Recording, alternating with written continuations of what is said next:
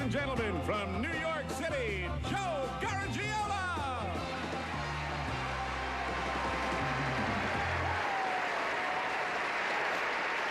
Welcome to Tell the Truth. Now, if you're a faithful viewer of this show, you know that this game is played with one real person who must always tell the truth, right? And then two imposters who can lie right through their teeth, okay? Well, our first guest, he's made a career out of being the most outrageous imposter that we've ever come across on this show. Let's meet a champion imposter.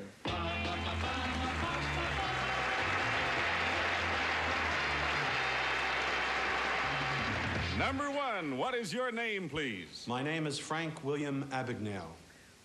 Number two. My name is Frank William Abagnale. And number three. My name is Frank William Abagnale. I, Frank William Abagnale, am known as the world's greatest imposter, and no wonder. In the course of my nefarious career, I've palmed myself off as a doctor, lawyer, college instructor, stockbroker, and airline pilot. To become an airline pilot, I merely bought a plastic ID card for $5, affixed an airline logo from a model plane hobby kit, and in no time at all was co-pilot for a major airline. For 6 years, I also cashed over $2,500,000 in bad checks in 26 countries. Paroled, I now devote my life to the prevention and detection of crime. Signed, Frank William Abagnale. Okay. Here we go. Now, will the real Frank William Abagnale please stand up? Strike three, folks. Okay.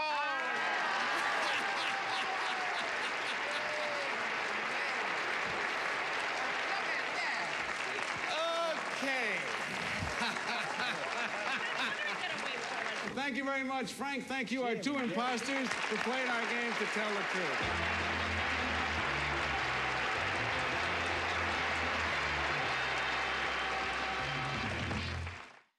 Okay, I'm just curious, okay, if you're willing to admit that you're old enough to remember that show. Oh, nice. How many of it was like it was a favorite of your families? You all gathered around? Oh, we just loved this. To Tell the Truth. You know what's crazy about that episode is that episode had the most notorious liar ever known to the United States, maybe the entire world, Frank William Abagnale. But in this case, he had to tell the truth. He was the only one, maybe for the first time in his life, he was telling the truth, and everyone else had to lie. And I don't know if you were aware of it or not as you were looking, but we didn't have time to put it in this clip for you. But not one of the celebrity contestants got it right. So they fooled them all, fooling the fools. Question: how can you tell who the imposters are from the real people? Let me ask you this question.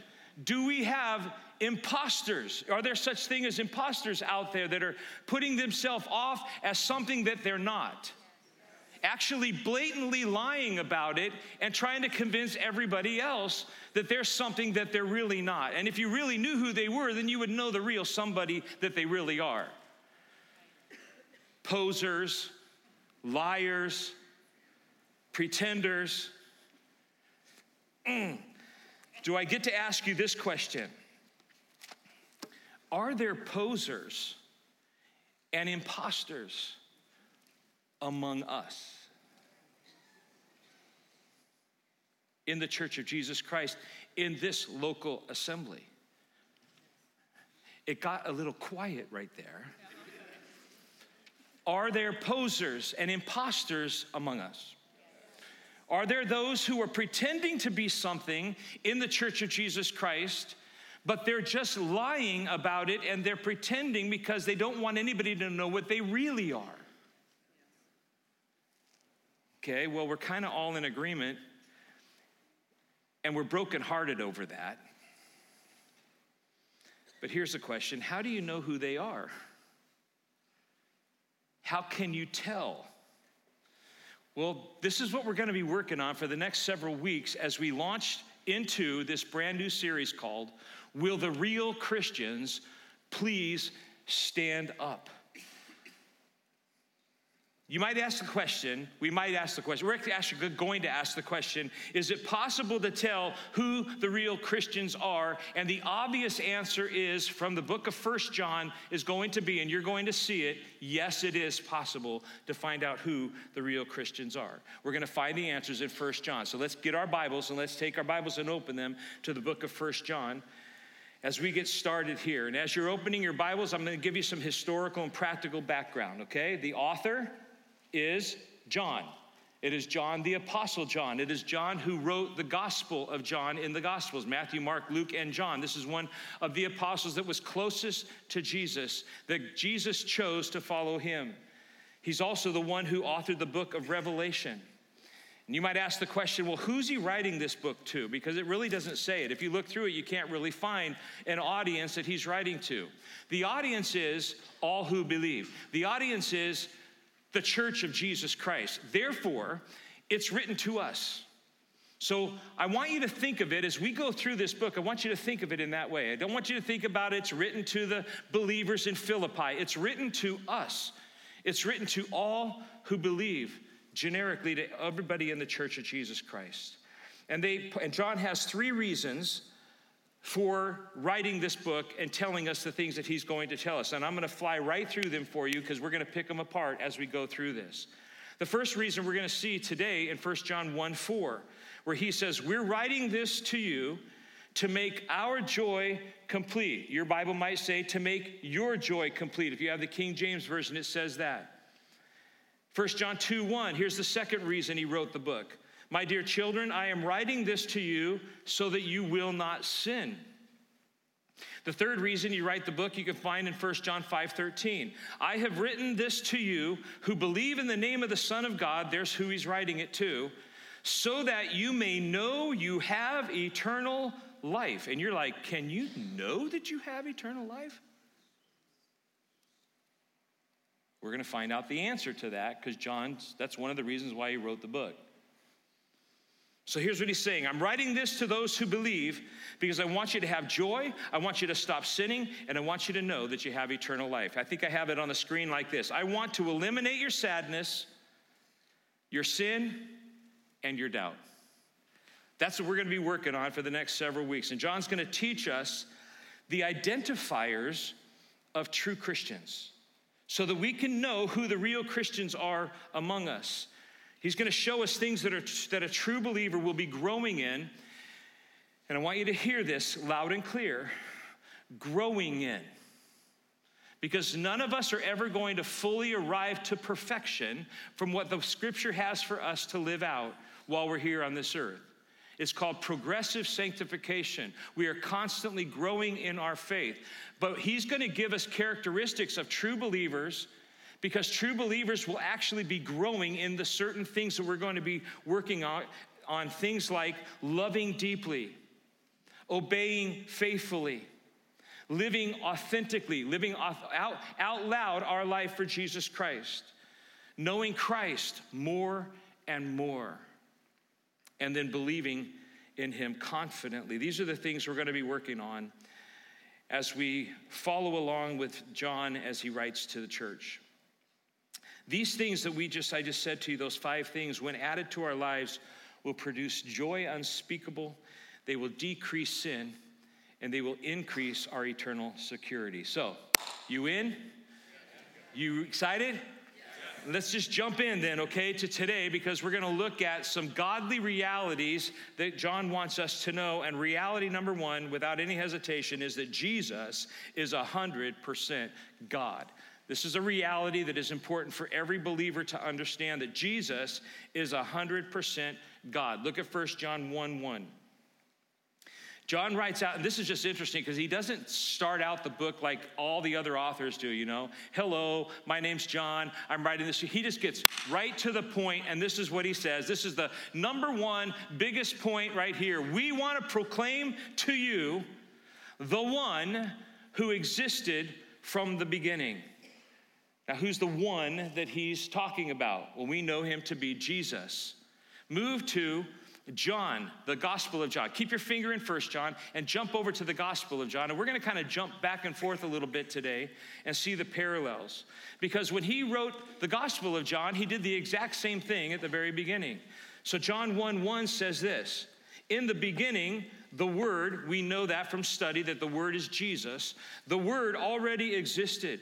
The Word was with God, and here it is, the Word was God. Jesus is 100% God. He existed in the beginning with God. And you might ask, well, when the beginning of what? When the beginning of time. That's what he's talking about. He's going back to the very first reality given to the world in Genesis chapter 1, verse 1. In the beginning, God created the heavens and the earth. In the beginning, who? In the beginning, God created the heavens and the earth. God was there when the heavens were created. Who was there with God according to John 1:1? Jesus. Who is Jesus? God, because it said who was with God from the beginning, who was God. So just want you to know, Jesus is 100% God. He's the second person of the Godhead. The Holy Spirit is the third person of the Godhead. And what this speaks to, and what John wants us to understand right out of the chute, is that Jesus is eternal. This speaks to the eternality of Jesus. He was not a created being. In fact, it's quite the opposite. Look at John again, the Gospel of John 1, verse 3. God created everything through him, Jesus, and nothing was created except through him, Jesus. The Word gave life to everything that was created, and his life brought light to everyone. So what we find here is that Jesus is there in the beginning. Jesus was with God because he is God, and he is the creator of all things.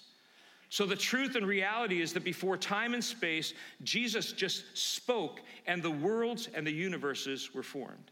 In fact, the scripture describes him as being the creator and sustainer of the universe. He is 100% God, and never was there a time that he wasn't. Here's something for you to write down. Jesus is not a contingent being. You and I are. Our lives are contingent upon a lot of things. Our existence is contingent upon God's grace and mercy, first of all. But we rely on oxygen to breathe, food to eat, and water to drink. And if we don't have any of those, we die. We cannot continue. We're dependent upon lots of things like that. Jesus, not dependent upon anything. He is self-sustaining. He is not a contingent being. He is 100% God. Everybody got it? All right. That's a big deal. But though he's 100% God, reality number 2 is you can experience Jesus personally. How awesome is that, you guys? Jesus is God, Almighty God, the one and only Almighty God, and yet we can experience him through his Son, Jesus Christ, you and I. Look at 1 John 1:1. We proclaim to you the one who existed from the beginning, and get this now, here's the experience, whom we have heard and seen. We saw him with our own eyes, touched him with our own hands. He is the word of life. This one who is life itself was revealed to us. Now, circle that in your Bible, because it's important to know that you can't know the Lord unless he's revealed to you. That's how awesome it is that we celebrate him in communion, because of the day that he revealed himself to us. The one who is life itself was revealed to us, and we have seen him. And now we testify and proclaim to you that he is the one who is eternal life. He was with the Father, and then he was revealed to us. And what they're saying, what John is saying, is this group of people that experienced him, we know him personally, and you can too. We want to proclaim to you that you can know him personally just like we do. We've seen him with our eyes. We sat by his side and heard his voice. We've touched him with our own hands. We have experienced him, and we've experienced in real time him being the word of life. It was revealed to us, and now we want to share it with you too. That's what real Christians do. If you want to know who the real Christians are, look around and find out who's sharing their experience with other people.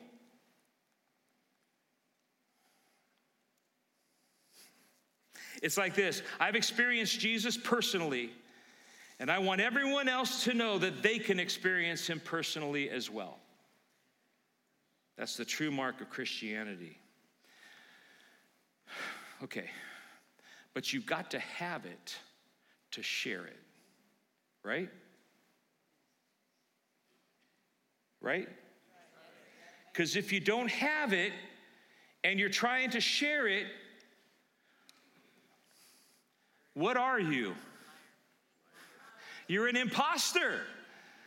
You're pretending because you don't really know if Jesus is worth knowing if you don't know him. Right?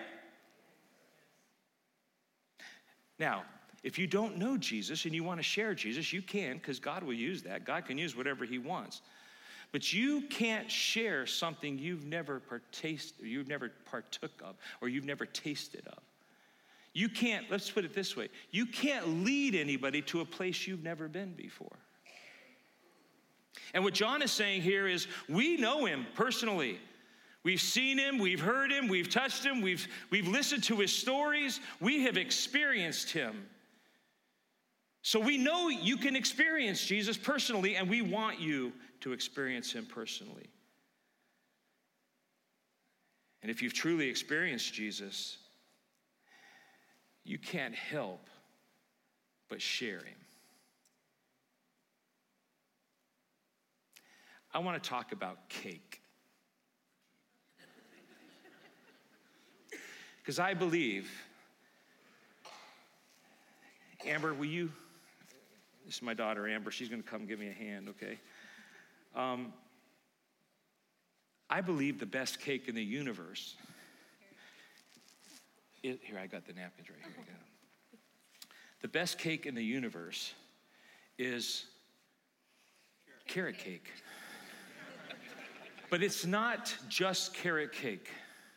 Now, Craig, you're a new friend of mine, okay? We just met this morning. This is your first time here. From Austin, Texas, right? Yeah, good place to escape from. A good place to escape from, he says, right? This is Austin, Texas. Now, listen, brother, you don't know me, okay? But I just need you to know that there is a place here called Jaywalkers in Mottville. You'll figure out where Mottville is, okay? You know where Mottville is. I lived here 27 years before we ran away. Well, welcome back home, buddy, okay? So there's Jaywalkers in Mottville. Now, I've had carrot cake all over the place, but there is no better carrot cake than Mottville, Indiana. Do you know why I know that? Mottville, Michigan. Is it Michigan? I don't care where it is. Okay. If you're going to share Jesus, you better know where Jesus is from, right? He's from heaven. Okay, I know that. All right, here's the deal. Buddy, listen, it actually pains me a little bit because I would like to eat all this myself, but I can't wait for you to share in the wonderful experience of Jaywalker's carrot cake. Now, you just enjoy that right there. Who else wants some kid? You want some? You, of course, all the kids. Okay, let's do it. Come on, Amber, let's go. Let's do it. Listen, you guys, you don't appreciate it. Your little taste buds. I'm actually probably wasting this on you guys right now because you guys like other stuff. This is just, give it a shot. Isn't that just so awesome? Is that the best carrot cake you've ever had? Come on, Amber, come on. I can't wait for you to share it. I can't wait for you to eat that. You eat that. Now, here's the deal, you guys. How do I know? How do I know that this is so good? How do I know? Are you okay? You good? Because I have tasted it. I have seen it. I have participated in it. I have experienced Jay Walker carrot cake right there. Come on. Just get it all over your mouth. Just let that cream cheese. Isn't that just amazing? Isn't it? I couldn't wait for you to eat. You want some too, I could tell. Come on, I won't even give you a napkin. You just go, just eat it. Come on, Amber. Dave is like, there you go. I'm going to ask you, thank you, babe. I'm going to ask you something, okay? Let me ask you. What do you think's more fun? Okay? What think's going to bring me more joy? Sitting in my basement, eating the carrot cake, or sharing it with you? I don't know. You don't know how much I love it.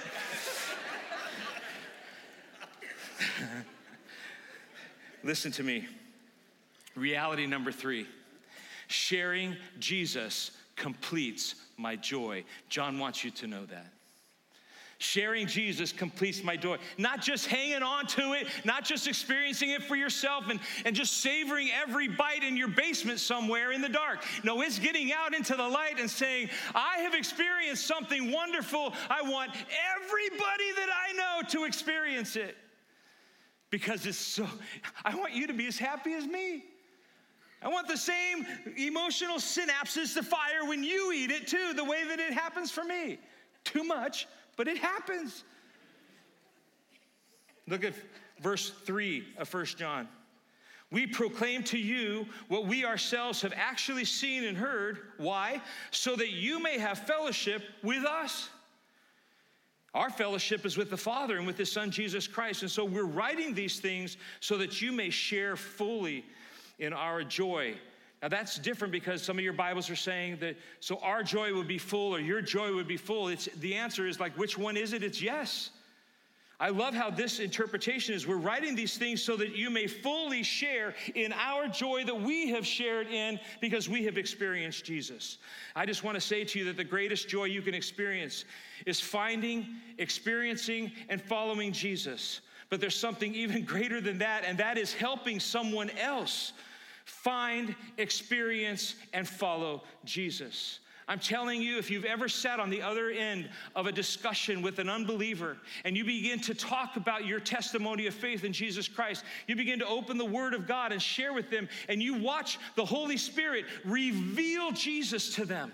You can actually see the blinders fall off of their eyes. You can tell that their ears are open for the first time, and you can tell their heart is being filled with the truth that they have believed a lie their entire lives, but now they're filled up with joy because I'm experiencing Jesus. Jesus is being revealed to me. There's no greater joy, my friends, than being the person who is able to actually be the vehicle to bring the message of joy, to bring the message of hope, to bring the message of salvation to that lost person and watch them come out of the darkness into the glorious light. No greater joy. We're writing these things to you, John says, so that the lights will come on, resulting in overflowing joy for both you and for us. He's like saying, we want to get this cake into you. That's where the joy comes from, my friends. Jesus actually said, the thing that satisfies me, the food that satisfies me, is sharing the hope, doing the work of my Father and sharing the hope. I just have to say that these are the marks of real Christianity. Why don't more Christians have this fire in them to share Jesus? People have a lot of reasons. If you ask them, when's the last time you shared Jesus with somebody? I don't really do that. I'm really nervous about that. They have all kinds of weird excuses, for it. Some are legit. It could be fearful, especially if you're an introvert, to just openly go talk to somebody about Jesus. But I'd like to propose that on a greater scale, the reason more Christians,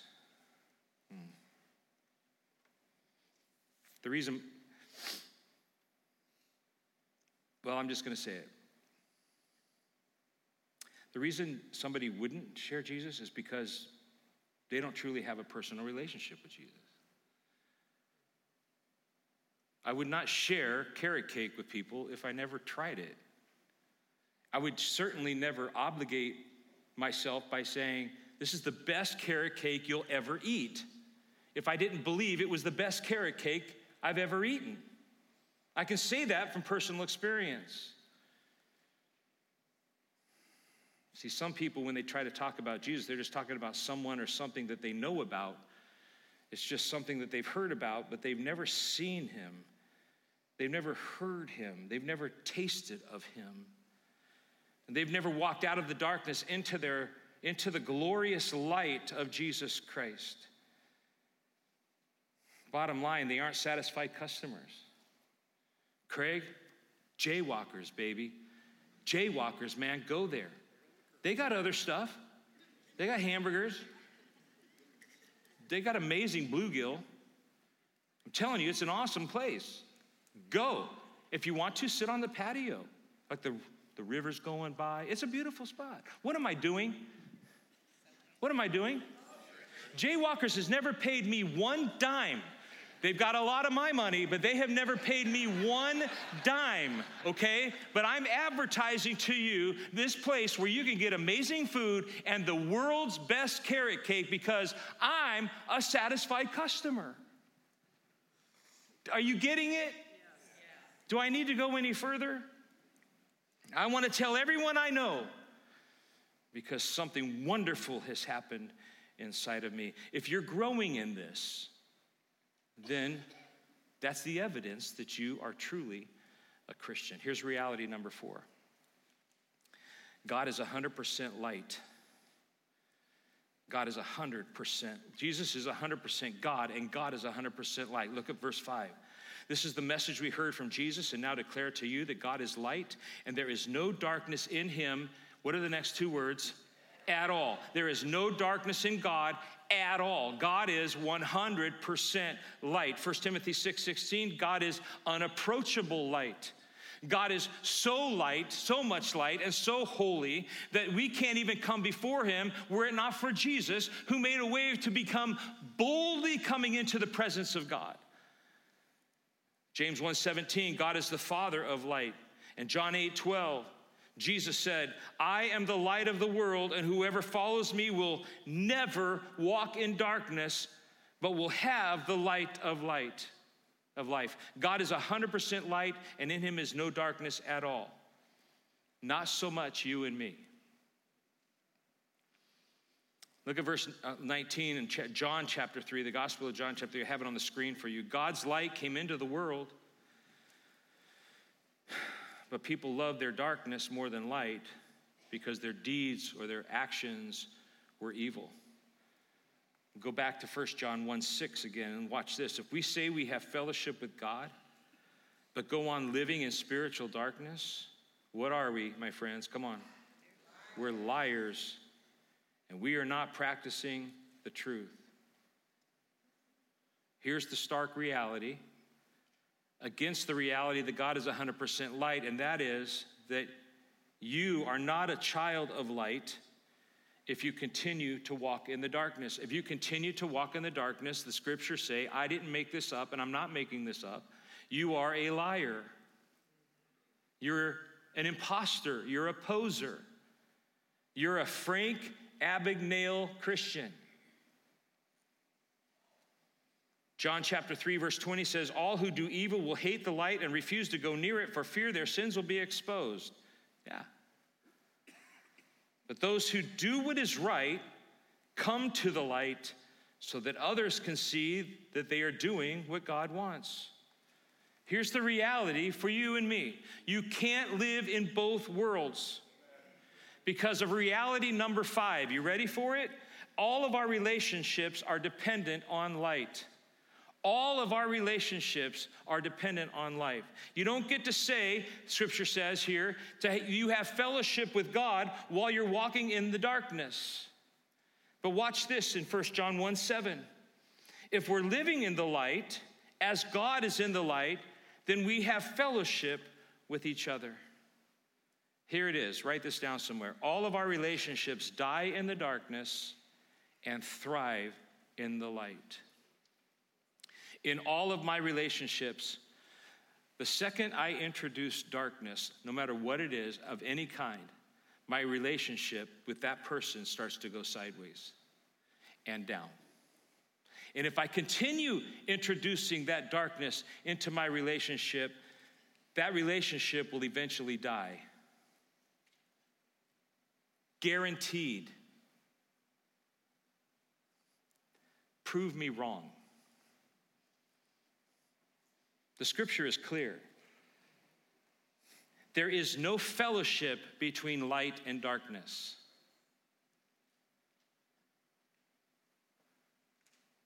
You got to walk in the light. Your relationship depends on light. It thrives on light.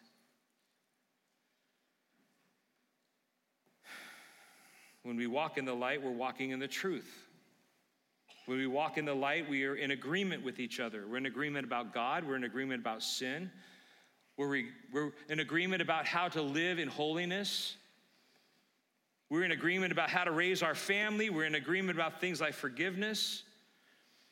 Great things develop and grow in the light. Nothing good is happening in the dark. It's really scary out down there, actually, because all kinds of forms of evil are happening in the dark.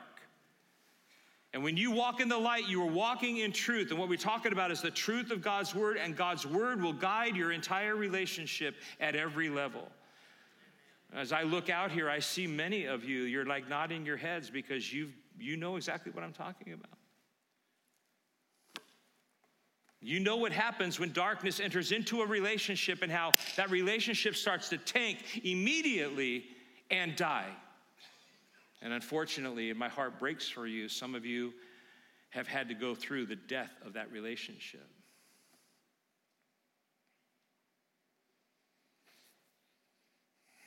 So, what about the times that I stumble back into, okay, I'm out, I'm in the light, and I stumble back into, or purposefully walk back into the darkness? Because we're not perfect.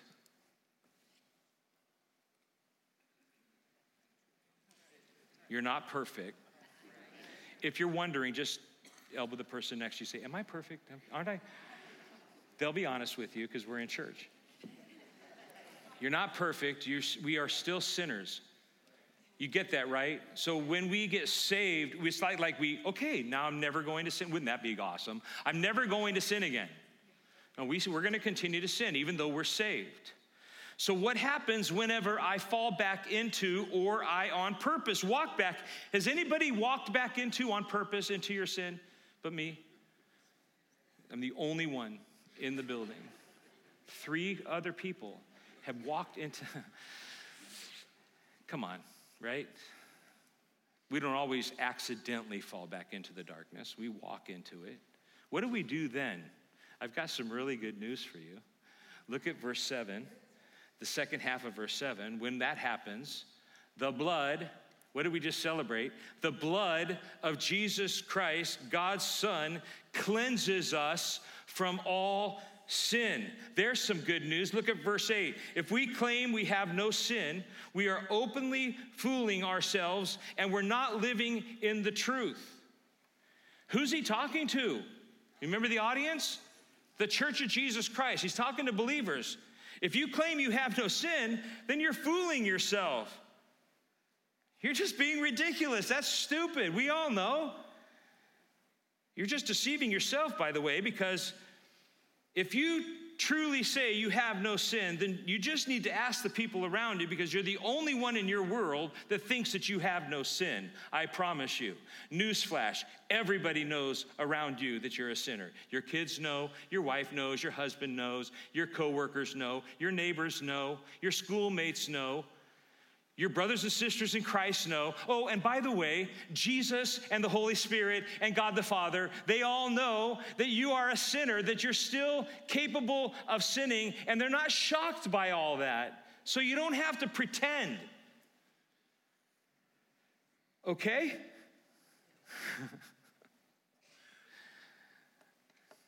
We're all sinners, and if we would just admit it.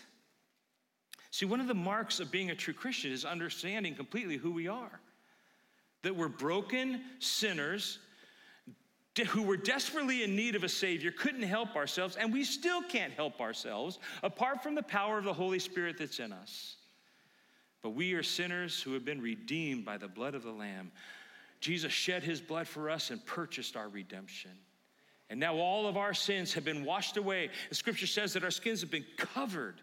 And so how can we come boldly before the throne of grace? Because God doesn't see us as the sinners. He sees his son, Jesus Christ, the holy sacrifice for us. All we have to do is confess it, which means to agree that it's wrong. We agree with God. We be honest with God. Call it out and repent, and God will forgive you and cleanse you from all of it. This glorious verse, here it is. You've been waiting for it, right? 1 John 1:9.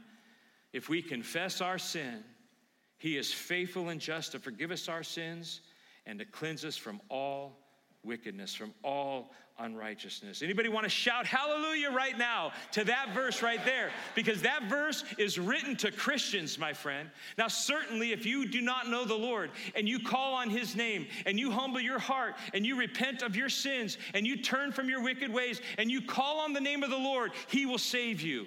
It's certainly true that you can find salvation from your sins, all of your sins, past, present, and future, but it's also true of every believer in Jesus Christ. And if you fail and you walk back into the darkness and you sin, you can come back to the Father because he is faithful and he is just. And when you come back and confess your sin to him, he will forgive you of your sin and cleanse you of all that unrighteousness.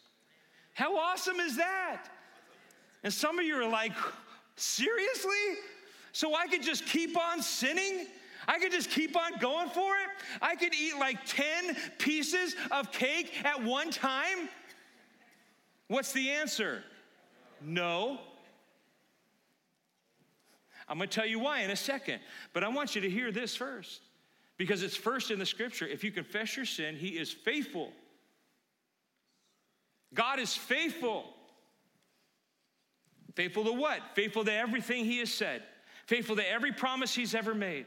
And if he promises to take your sins and cast them as far as the east is from the west and bury them in the deepest sea and not remember them against you anymore, then he will never remember your sins against you anymore. And he's talking about all of your sin, not just the ones you did yesterday, and he's going to now deal with you differently on the ones you do today. He is faithful, and when you come to him and confess your sin, God is not going to say, that's it, I'm done with you, you're coming back another time, you're done, you just crossed the line, I'm kicking you out of my family. Doesn't do that. He's faithful to his promise that he holds your salvation. You don't.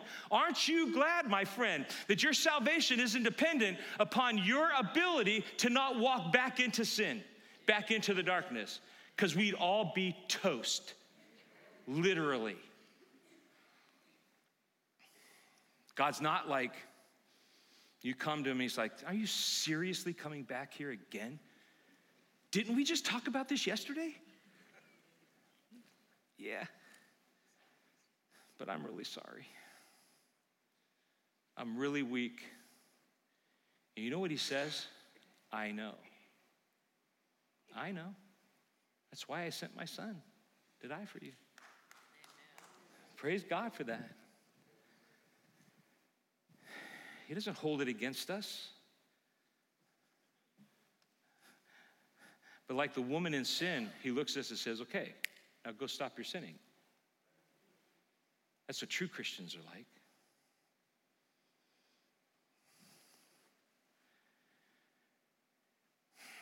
There is therefore now no condemnation for those who are in Christ Jesus. That's a hallmark verse for us. Now, for sure, are you listening? We're almost done here, so hang on with me, okay? For sure, the fellowship is broken. For sure, the relationship, something happens to it. Because you entered darkness. You brought darkness into the relationship, so the fellowship is broken. For sure, you have grieved the Holy Spirit of God whenever you sin. For sure, many times, for over many days maybe, and sometimes months, we have grieved the Spirit so much that we quench the Spirit of God, and his power cannot work inside of us until we fix that thing between us and God, because sometimes we sin, but we are too embarrassed or we just are too stubborn to go to God and confess it. But when you do come to him and you get up off of your knees of confession, God says, I am faithful to forgive you of all of that. Now, don't be stupid, okay? And don't take advantage of God, because he is also just. He is faithful and he's just. God's not a pampering parent, which means he's happy to dish out discipline upon those that he loves whenever we do the wrong thing. He's happy to do that. And the scripture says that discipline isn't pleasant at the time, but it's because he loves us. He's not a lenient teacher. He'll never let sin slide. He loves you too much for that. God is 100% light, but he is not light on sin. And he's not okay with your sin when you go there. In fact, the scripture says that God is always angry at sin. Sin can't even be in the presence of God because of his light. But don't miss this. He poured out all of his wrath against sin on his sinless Son, Jesus Christ. Look here. Jesus took the wrath of God against sin on himself. He who knew no sin became sin for us. He took the wrath and punishment upon himself, and by his stripes we are healed. My friends, don't waste his grace by walking in the darkness. You've been released. There's no more pull. The only pull is what you have inside your heart for selfish reasons, that we go back into sin. Your sin has been paid for. Our relationships continue only through repentance and forgiveness. Here's the last thing I want to talk to you about. Verse 10. If we claim we have not sinned, we are calling God a liar and showing that his word has no place in our hearts. If we say we have not sinned, then either God is a liar or we are. That's what John is saying right there. Either there's no such thing as sin and God is a liar, or there really is a God, there really is a standard. We really do all fall short of that standard of righteousness and holiness. There really is death and judgment for unrepentant sin, and God really did provide grace for forgiveness. Either it really is like that or it isn't. You're either 100% with God or you're 100% on the outside looking in. And if that's the case, then you're helplessly lost in the darkness of your soul. That's what the scripture teaches. But today, you can find him in the light, and you can humble yourself, and you can admit that you're a sinner, and you will find grace and forgiveness, and you will be clean, and you will walk in the light, and you will be in his righteousness. You'll partake in all that he is. You will taste and see that the Lord is good, and you will experience the Lord Jesus Christ like many of us, like John and all those who were with him, experienced Jesus Christ.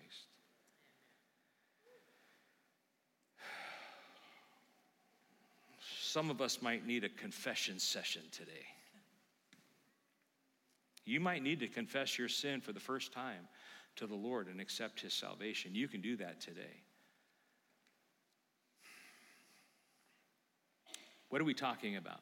We're talking about and asking the question, will the real Christians please stand up? You know who the real Christians are? Those who fully understand who they are in Jesus Christ. Fully understand the reason we partake in communion as we sit here.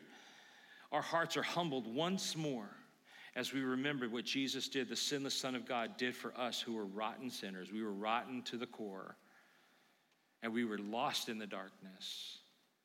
And he helped transform us into the image of his Son. And so we are now in the glorious light and life of the Lord Jesus Christ, experiencing him. But some of you need to go home today, some of us, and just get on our knees and say, Lord, I have not been living like I'm supposed to be. I haven't been sharing you like I should be. I've been doing this sin and you know it. Nothing's hidden from your eyes. I've been wallowing in this again. Some of you might be like, I'm right on the edge and you know it. I'm just ready to step over the line and you know it. God, help me. Just get before the Lord. If you know him, get before the Lord and confess it and receive his gift of forgiveness. He is faithful and just and will forgive you all of your sins.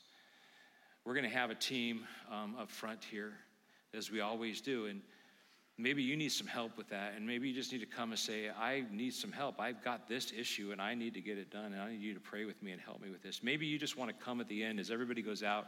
You can kneel right here. I can't tell you how many times I've done that in my life, where I've just come at the end because I'm so convicted about the things that I'm involved in. I just come and kneel before the Lord right here, and let's just confess it right now. Lord, you're speaking to me right now. I'm going to confess it right now, and I'm going to give it to you. Do it in your pew, whatever it is, wherever it is. Just give your heart to the Lord and walk in the light as he is in the light. Let's stand together and let me pray for you. Father, we thank you so much for your word. It is just so powerful and so awesome that we get to read it. Thank you for inspiring John so many years ago to write this for us today. It's so relevant for today. Lord, would you know how weak we are. You know how weak I am. Would you just encourage our hearts with this message today, that we don't have to go back, we don't have to step our foot back into the darkness, so we can walk in your light. And give us the courage, give us the humility by your Spirit. Convict our hearts, Lord, to give that stuff up again and walk in the newness that you have given to us through your Son, Jesus Christ. Bring people to salvation if they need to be saved. They're hearing my voice right now. Lord, only you can do that. Only you can open their eyes. But let it be today, Father, I pray. In Jesus' name, amen. God bless you, Christian friend. Let's go out and walk in the light, okay? God bless you.